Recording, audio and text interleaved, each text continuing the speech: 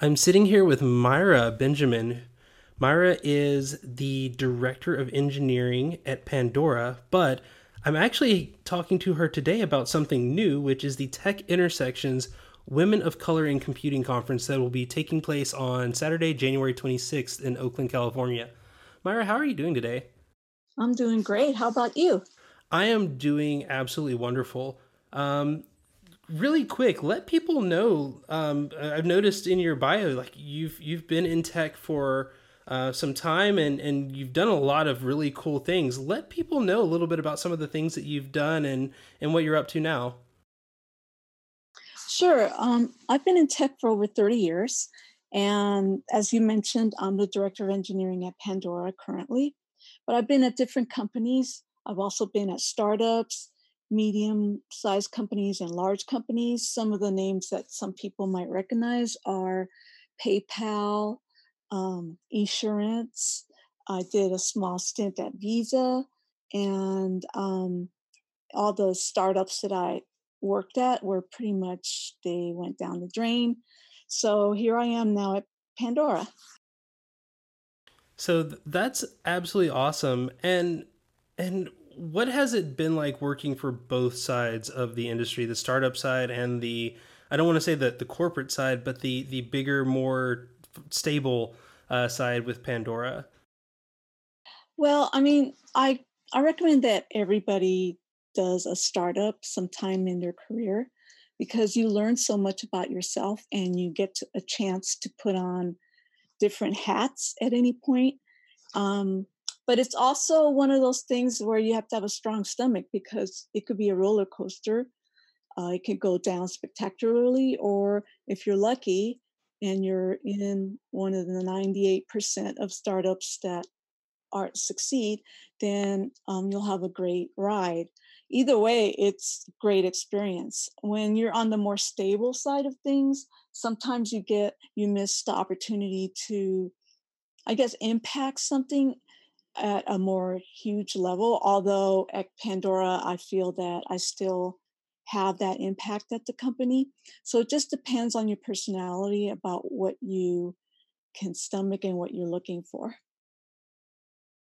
I think that's really valuable advice too. And one of the things that I might add to that is if you really have the stomach for it, try starting your own startup because I'm in that process right now, and it is very challenging, but it is very rewarding.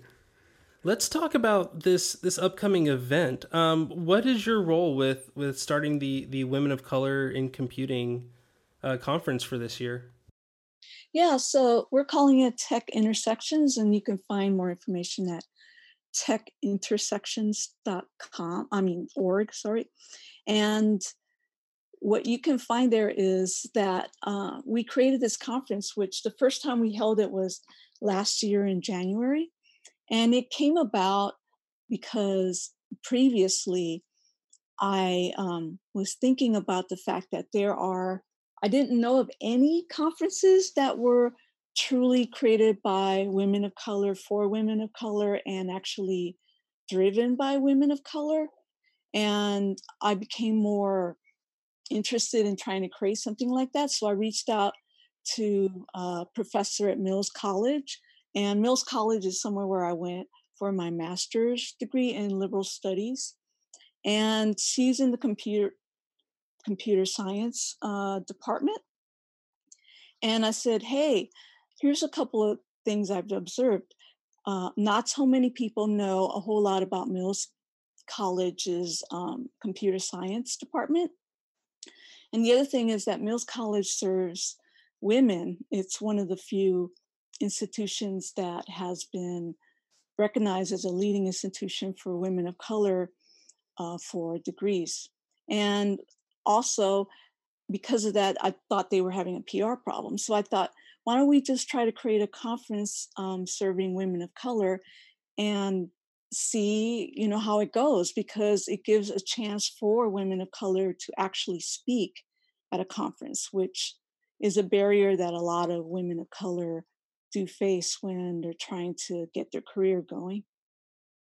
That's something that reading the front page of your site, it talked about women of color being the most underrepresented demographic in the tech space, and that's just something that I've noticed from whether it's going to meetups or going to the few conferences that I've been to. That yeah, I mean, especially as far as speakers go, so it's great to see leadership in the area. Leadership, like you said, a conference for women of color ran by women of color for women of color. Like it's a great for at a school that excels in promoting that, and that is something that I didn't even like. I feel bad because as a person of color, I would think like, oh yeah, that's something that I should be thinking about all the time. But it is inherently a problem that people don't think about it because it doesn't affect them. And has that been something that you've noticed for women of color just getting into the industry, that a lot of the inherent problems that they face often come from just lack of, I would say, empathy? I think it's more about I don't know if it's so much about lack of empathy, but a lack of connection, access, and awareness. Also, there aren't very many role models for women of color in tech. For me, I'm a woman of color. I didn't have any, zero role models for me going through the industry. And even now, 30 years in here, it's been very difficult for me to find anyone at my level to talk to about any of this. And I just started thinking about, I don't want women of color to continue facing this. I would say artificial issue, which we can address as a community. So it's one of the reasons I wanted to push forward with the conference. I love the fact that you mentioned having role models in your at your level, and that's something that even to this day there's still a problem with. And I'm looking at the speakers that you have available. Miriam Aguirre and Edelyn Bobe, and so many founders and senior vice presidents and managers, and that's something that I wish there was more visible representation. And I also see Kaya, who I've been had the pleasure to meet before, who's a really awesome developer over at Slack. But it's awesome that this team is creating. They're creating those role models. They're showcasing those role models. How much of the problems that you feel women of color are running into, and don't get me wrong when I say this, I don't want to make it seem like they're not doing a good job. I think they're doing an excellent job. How much of this do you think is due to, as you mentioned with Mills College, the lack of promotion, the lack of, I'm doing this thing, I'm in this position, I'm one of the few people in this position. Let me get in front of other people and let them know that yes, we do exist. Yeah, it's really all that.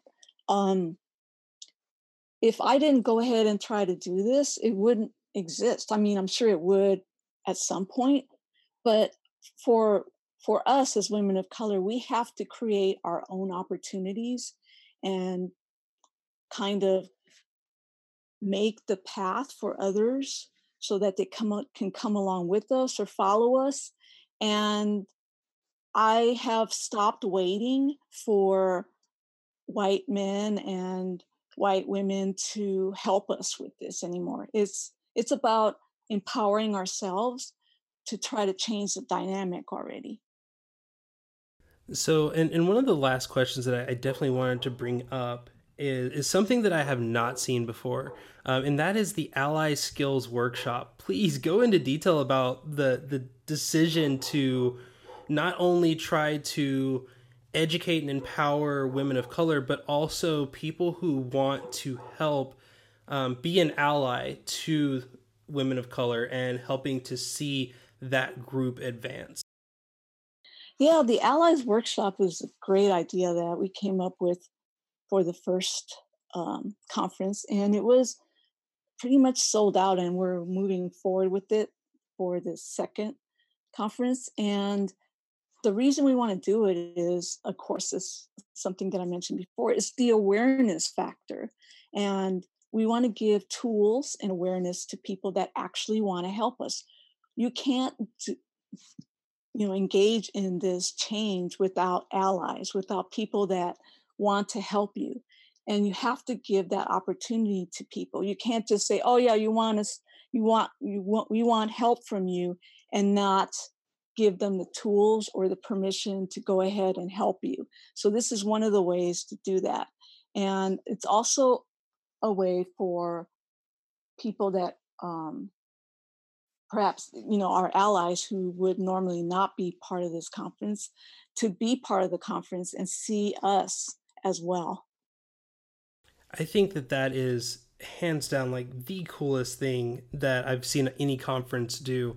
And that was actually one of the ways that I was able to reach out was I saw the Twitter profile and I was like, wow, this is really cool. I wanna, I don't really feel like I would, the conference isn't for me and that's fine, but I want to help. I want to do something. And then when I saw the Ally conferences, the Ally workshop, I was like, oh wow, I wish I could like fly to Oakland and do something like that. But at the same time, that's such a great way to say, hey, look, even if this doesn't benefit you in an immediate like getting you hired, what you're doing benefits the entire industry. And that's something that this podcast has always been big about is making sure that we have great representation in our guests, that even our guests that are I don't want to say traditional, but I would guess like cisgender white males or white women or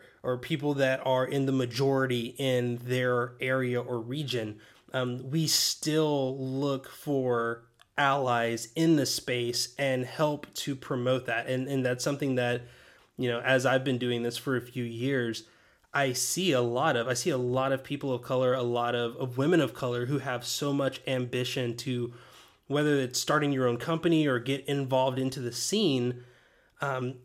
It just feels like, how are they not making it? They're doing so great. And I think having workshops like this will help remedy that problem. Definitely. And that's the goal of the workshop, is to help us give those tools and help us move this forward for everyone involved. So I wanted to ask you about the talk that you're giving called Leveling Up. What is that about? It's basically a talk. I have three, four other panelists with me, and we are going to talk about what leads to your decision for moving your career forward, whether if you're an individual contributor, let's say you're a software engineer and you want to be a senior software engineer, or do you feel that it's time for you as an individual contributor to move into management role? Or if as a manager, how do you start thinking about moving into director level roles and above? These are things that we'll talk about, how to evaluate that, the pros and cons of these things, and how to start executing it.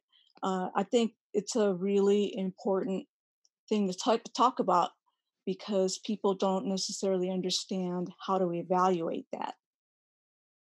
I absolutely agree. And one thing that I have to ask as a follow up question is, what do you say to those people at the starting point? As you mentioned, there aren't many role models for women of color out there in the tech space. And I love that I am actively like working. It was funny. I looked at the conference website and I saw the speaker list and I said, okay, I've got to get every single one of these people on the podcast because I want to make sure that people know what they're doing and how awesome they are. But right now, you can't find a lot of people that look like you, that talk like you, that are from the same areas that you're from, doing the things that you want to do. What would be the words of encouragement that you would give to them?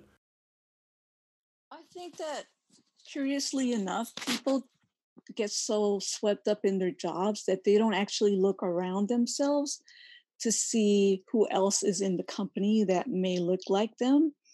And then what happens is, if you take that moment to step back and just evaluate your environment, you can actually start creating a community around yourself within that environment. And then the next step is to start looking outside of the of your workplace and see if there are meetups or organizations with people that look like you, and start going to the meetings to just meet people up. And also on LinkedIn, surprisingly enough, people reach out to me and they say, "Hey, I have, I'm a woman of color and I'm thinking of this or that, and I would like to talk to you." And I'm always open to that. So don't be shy to just go ahead and introduce yourself on LinkedIn, and just make sure that it doesn't come off as, well, I just want to get this information. I'm never going to see you again. But that's okay too, because we're all busy.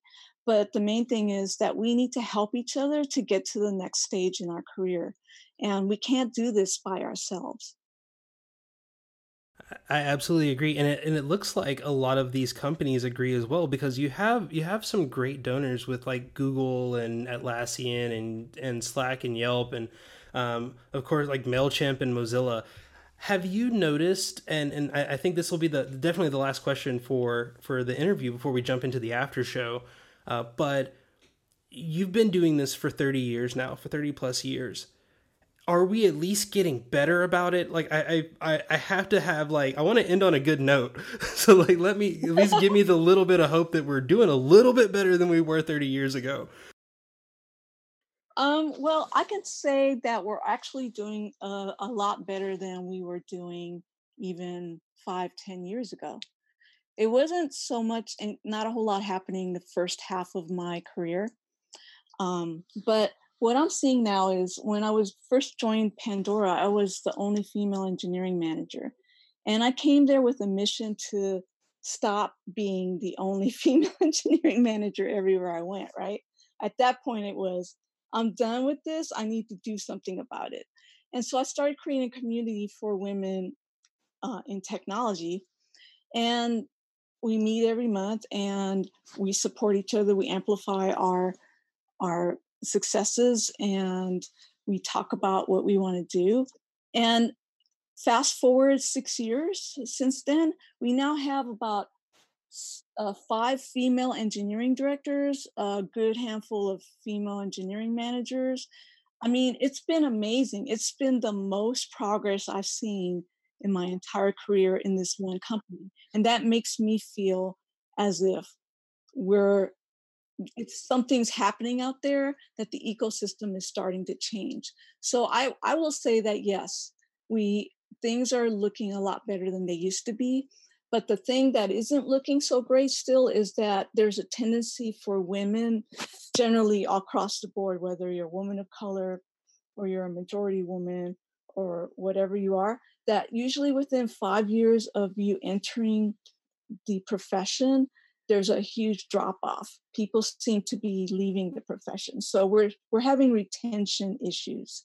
And I'm starting to turn my focus into what's going on there. I kind of suspect that I know what's going on because I've seen it all through my career. But if we don't stem the uh, flow of people going out, we're not going to achieve what we want to achieve in the end, is to see women of color in higher positions, and a female CTO that is a woman of color. How cool would that be? I mean, that's what I want to see.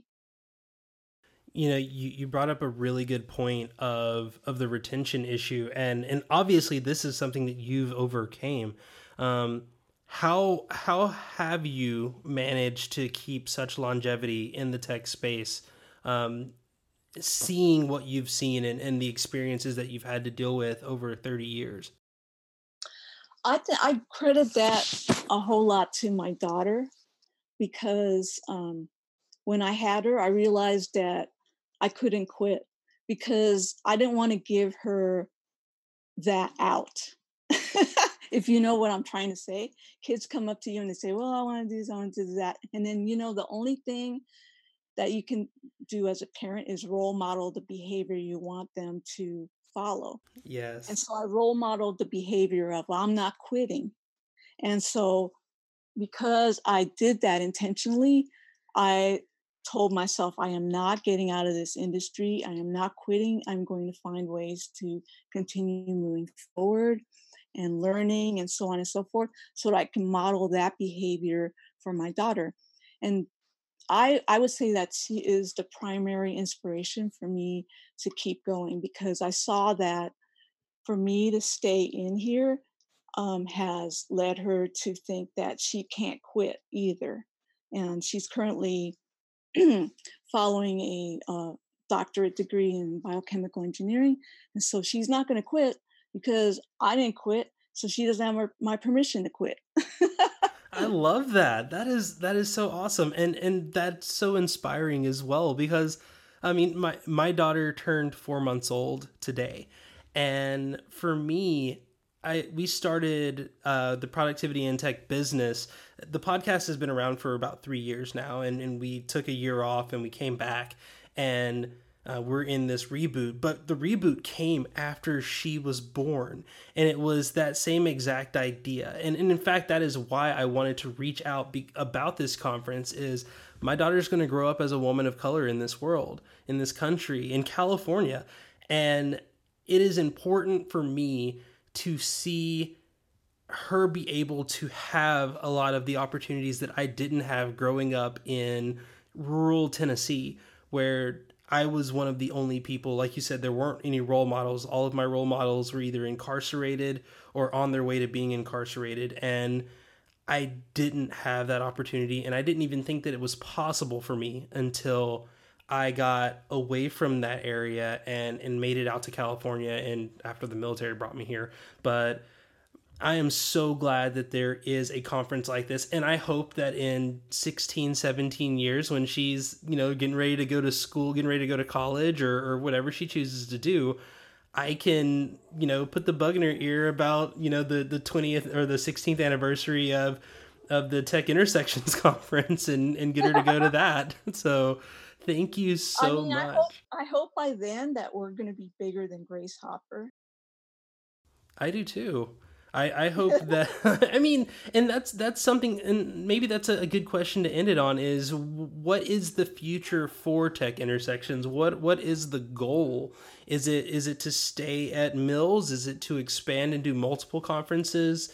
What do you see as the next step for Tech Intersections? I mean, I was amazed at how much demand there was for this. The first year we were pretty much sold out and people just wanted to go and we didn't have the capacity. We'll see how it goes this year. If it's the same thing, then we'll definitely consider moving the location and other options. But we got to see if it has legs first before contemplating bigger plans. But I don't know. I've always been of the mode of if you want to see the change, you have to be the change. And so I see that we need to have a conference like this, a really huge conference for women of color as a event, as something like almost a ritual passage in a way like Grace Hopper is for people just starting their career. And it'll be a great way for people to actually see the people in the industry doing something and talking about things and being inspired and will inspire other generations. So that's the huge long-term vision of the conference and hopefully we'll get there. But in the meantime, we're just trying to build a bit of steam here. Well, if you decide to do a conference for men of color, please let me know. Or next time, maybe I'll be able to find a way to make it up to Oakland in time to do the Ally Skills Workshop because I am absolutely interested in seeing more things like this in the world and in our area and in our region. And I like you said, having someone else and wanting to see them not have to go through some of the things that you've gone through is one of the best and most like amplifying ways to be motivated and keep at it. And I hope that in 30 years I can be, telling a similar story as well. Definitely. And I'm just gonna want to say one more thing is that a lot of times we ask permission to do things. And we have to get away from that. I didn't ask anyone's permission to set this up. I just went ahead and contacted the professor, and we went ahead. And we did not ask permission of either of our organizations. We just said we're going to do this. We figured out how to get it together. We put together a great committee. I love our committee. We're all very committed to this conference, and we made it happen. And it's magical. It's almost like a startup in and of itself. And I I just want to encourage people to stop asking for, just go ahead and figure out how to do it and make. I think that is something that is so scary the first time you do it, but once you get the hang of it, not asking for permission is kind of fun. As long as you don't break something, right? I mean, if you break it, just at least know how to put it back together, right? Yeah, definitely. Do something for positive change. So that's going to probably end the actual interview. Before we jump into the after show, please let everyone know how they can get in touch with you and how they can learn more about Tech Intersections 2019. Sure. So feel free to go to the website techintersections.org, and you'll find a way to contact us, and you'll find the profile of everyone involved with the conference.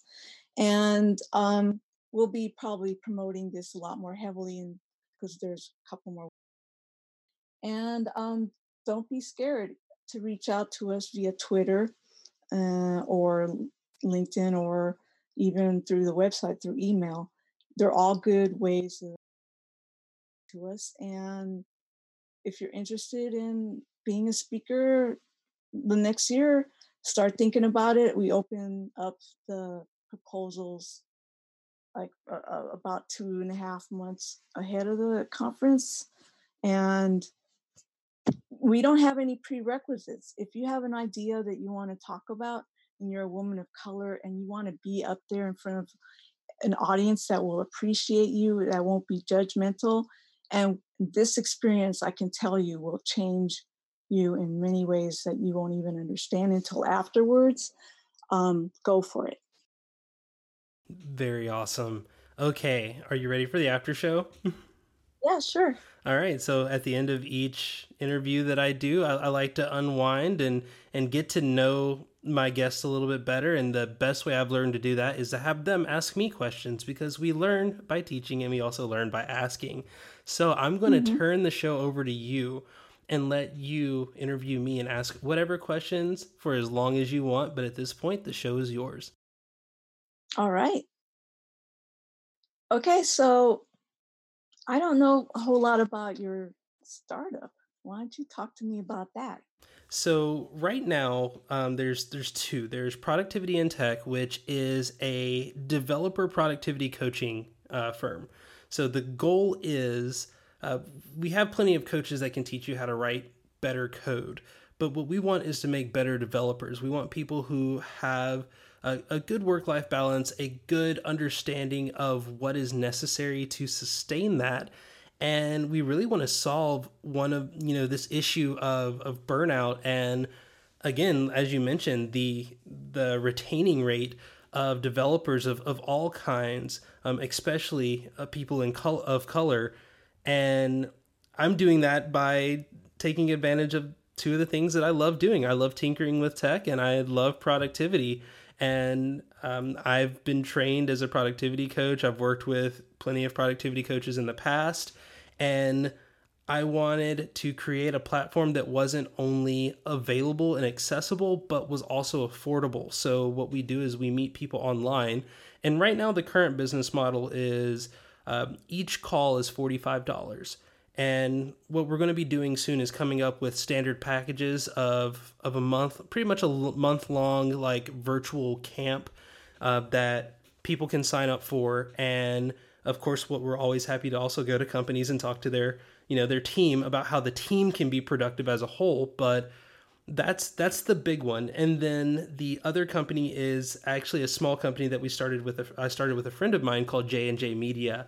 And That is a little bit more of this side of the business. I've been podcasting for going on 4 years now.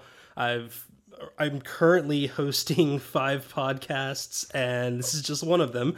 And I listen to way more, over 100 podcasts, and I've done work with a couple of larger podcasts in the developer space. And what I've learned is part of being productive is knowing what you should do and what you shouldn't do. And I didn't want to give people an excuse to say, well, someone's got to do it. So I said, well, you know what? We'll be the company that does it for you. And of course, if hired, then we take care of the newsletter services and the podcast production services for small developer companies, as well as individual developers that have a podcast or want to create a brand around themselves.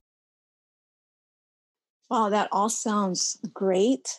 But I'm wondering, Matt, you mentioned earlier that you just have a daughter. And how are you finding time to do all of this on top of? I am not sleeping very well. That is what I'm doing. And on top of that, also having a full time job still. So that is, I've learned that sometimes my attention to my own self care needs improvement.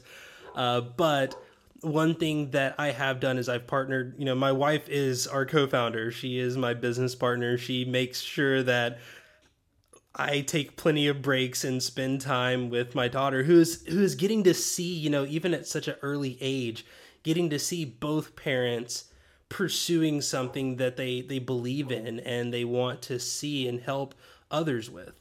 So I think for me, like you said, just seeing her and having her in like a bounce, usually she's in a bouncer like right next to me if I have like the computer going, and she'll say something and I'll look down and be like, yes, you see that, like I'll she's like my rubber duck now when I'm like, if I'm writing Python. I'll tell her like why I'm doing this, and I'm like, don't give me that look. I know what I'm doing. So your startup, did you bootstrap that yourself or did you go for some funding? Uh, we're bootstrapping, and we're still in that process, and that's as I mentioned, the full time job that still happens during the day. We're working, and that does make it hard because a lot of the work that gets done in the evenings, and especially after bedtime.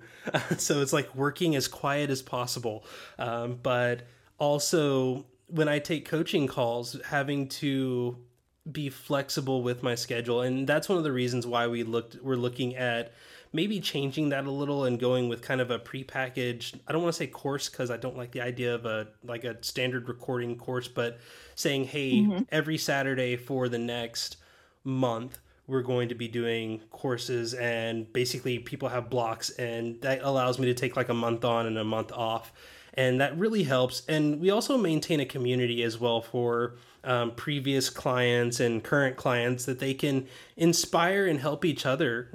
Like you said, we need more people showing that, hey, you're not alone in this. Mm. Yeah, it sounds like a really, really busy life. Do you have any time in your life for hobbies or things that you enjoy? So I used to bowl, and then I had a daughter, so the bowling stopped. No. It's okay. We're talking about returning and doing that because it's just one day out of the week. And one of the things that we've talked about is our company ethos and wanting to be like the companies that we admire and that we see in the world. And luckily, it's just us right now, but we do have plans to hire someone eventually. And when we do, like, we want to say, hey, take care of yourself. Make sure that you're taking time for yourself. Make sure you're working on your projects as well, and helping to present that. So I'm going to be jumping back into some of my hobbies, but I work at my day job is I'm actually a marketer. So Mhm.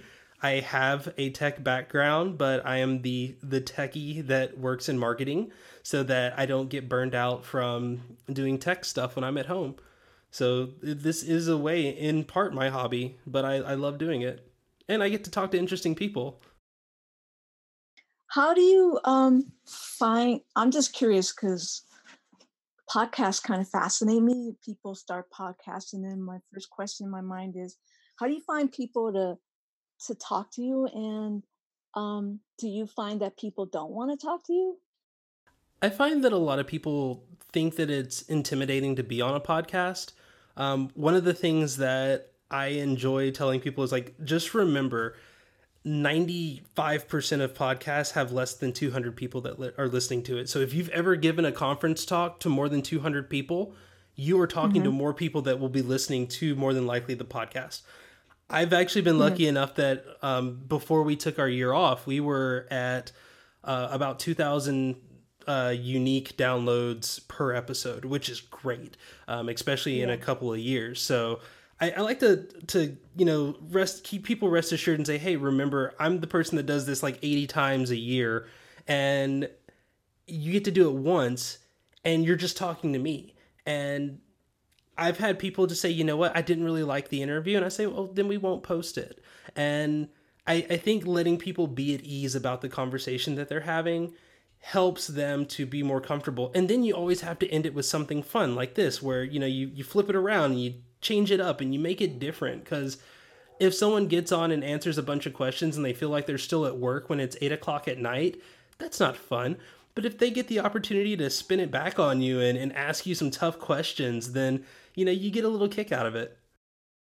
Yeah, But that's true. as far as where do I find people to invite, um, that's tough, especially being introverted and having some anxiety issues. The thing that I've learned is I can talk to anyone as long as I don't have to like stand in front of them and talk to them. So for me, it's like a lot of Twitter. I've worked with a lot of organizations that have worked with developers on and making developers more inclusive, and I've been fortunate to actually be able to meet a lot of people who do have larger networks than I do, and kind of like what you said, looking for people that you look up to and just reaching out for them and not asking for permission and just saying, hey, I do this podcast, I would love to have you as a guest. And then people just say, and more people say yes than you think. And as I tell most people, when they say no, well, I mean, if you didn't think that they were going to do it anyway, well, then your expectations just were at standard, and it didn't hurt. And you just keep asking people, and eventually you get really good conversations, and you see ones, and as you do it, the more and more you do it, the more and more you can find like those specific people that are going to make for an excellent show. Cool. Sounds like a really great exploration journey there. It has been. It's been a labor of love, and I've definitely learned a lot. And there's always room to improve. And I was just talking to my wife earlier, saying, "Hey, we might need to look at upgrading some equipment and looking at some of the services that we provide, and saying, hey, we're gonna have to pay for this somehow." So I Yeah. think we're gonna be kicking it up a notch and really getting to the grindstone in the next few months, as far as trying to get more speaking arrangements and getting more clients for coaching and getting more services and clients for the newsletter services. And it's it's fun, and for me it's a challenge, and I am not one to back down from a challenge. Once someone says, "Oh, it doesn't look like you're going to be able to accomplish that," that's when I am at my best. Cool. All right. Not sure that I have anything else to ask you. Um, do you have any other things you want to talk about? I No, I'm good. I've really enjoyed the conversation. I think more than anything, I have to know how is Oakland? Because I mean, Oakland is one of those areas that it gets shadowed, obviously, Hmm. by the two cities, north and south of it. So Hmm. how is Oakland as a tech scene? Because I've looked, and I think GitHub was in that area, or at least they were nearby.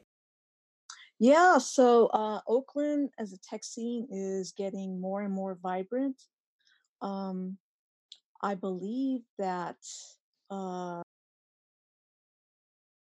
Twitter Stripe is going to move into the big old Sears building, Hmm. uh, and establish a kind of second location for their employees there. And there's a lot of little startups around. I notice them because I see people walking around. It's great, but the flip side of all of this is that there is a good amount of gentrification going on. And I grew up in Oakland, by the way. I went to the Oakland Public School, and I've seen so many changes in Oakland that it's incredible. And some of it's been great to see, but other parts haven't been so great. The the appearance of so many homeless people, that's never happened in Oakland before as I was growing up. That wasn't the big problem back then. We had more communities and there was more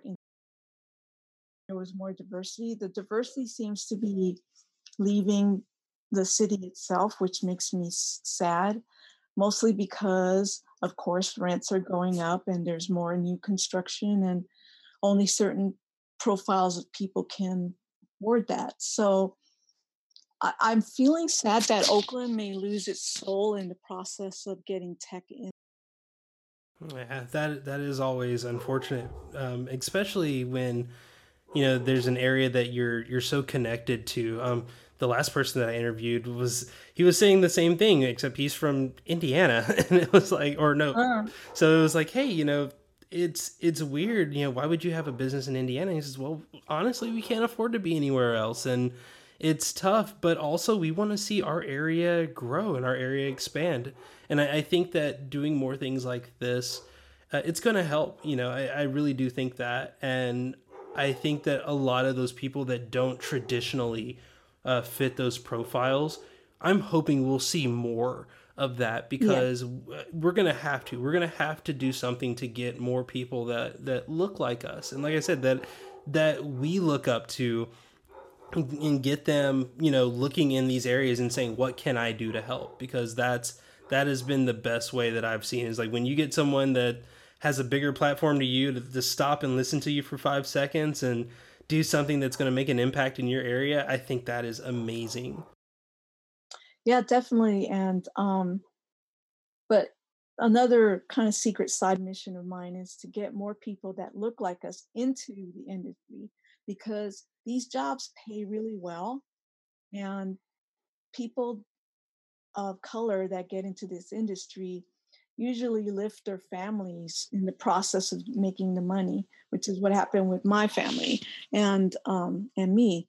So if we get more people that look like us into tech and stay in Oakland, I think that we could hopefully keep the soul of Oakland.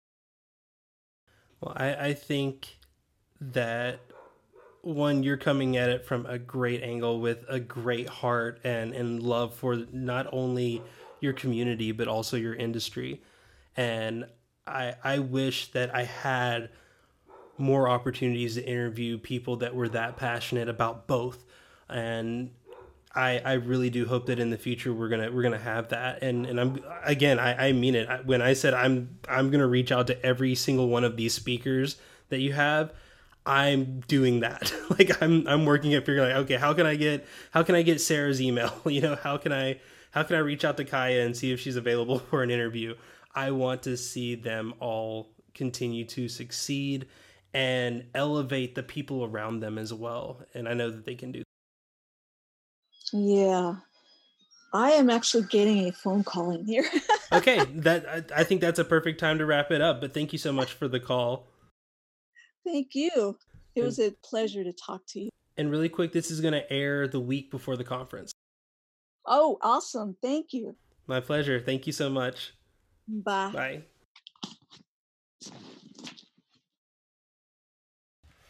Whew!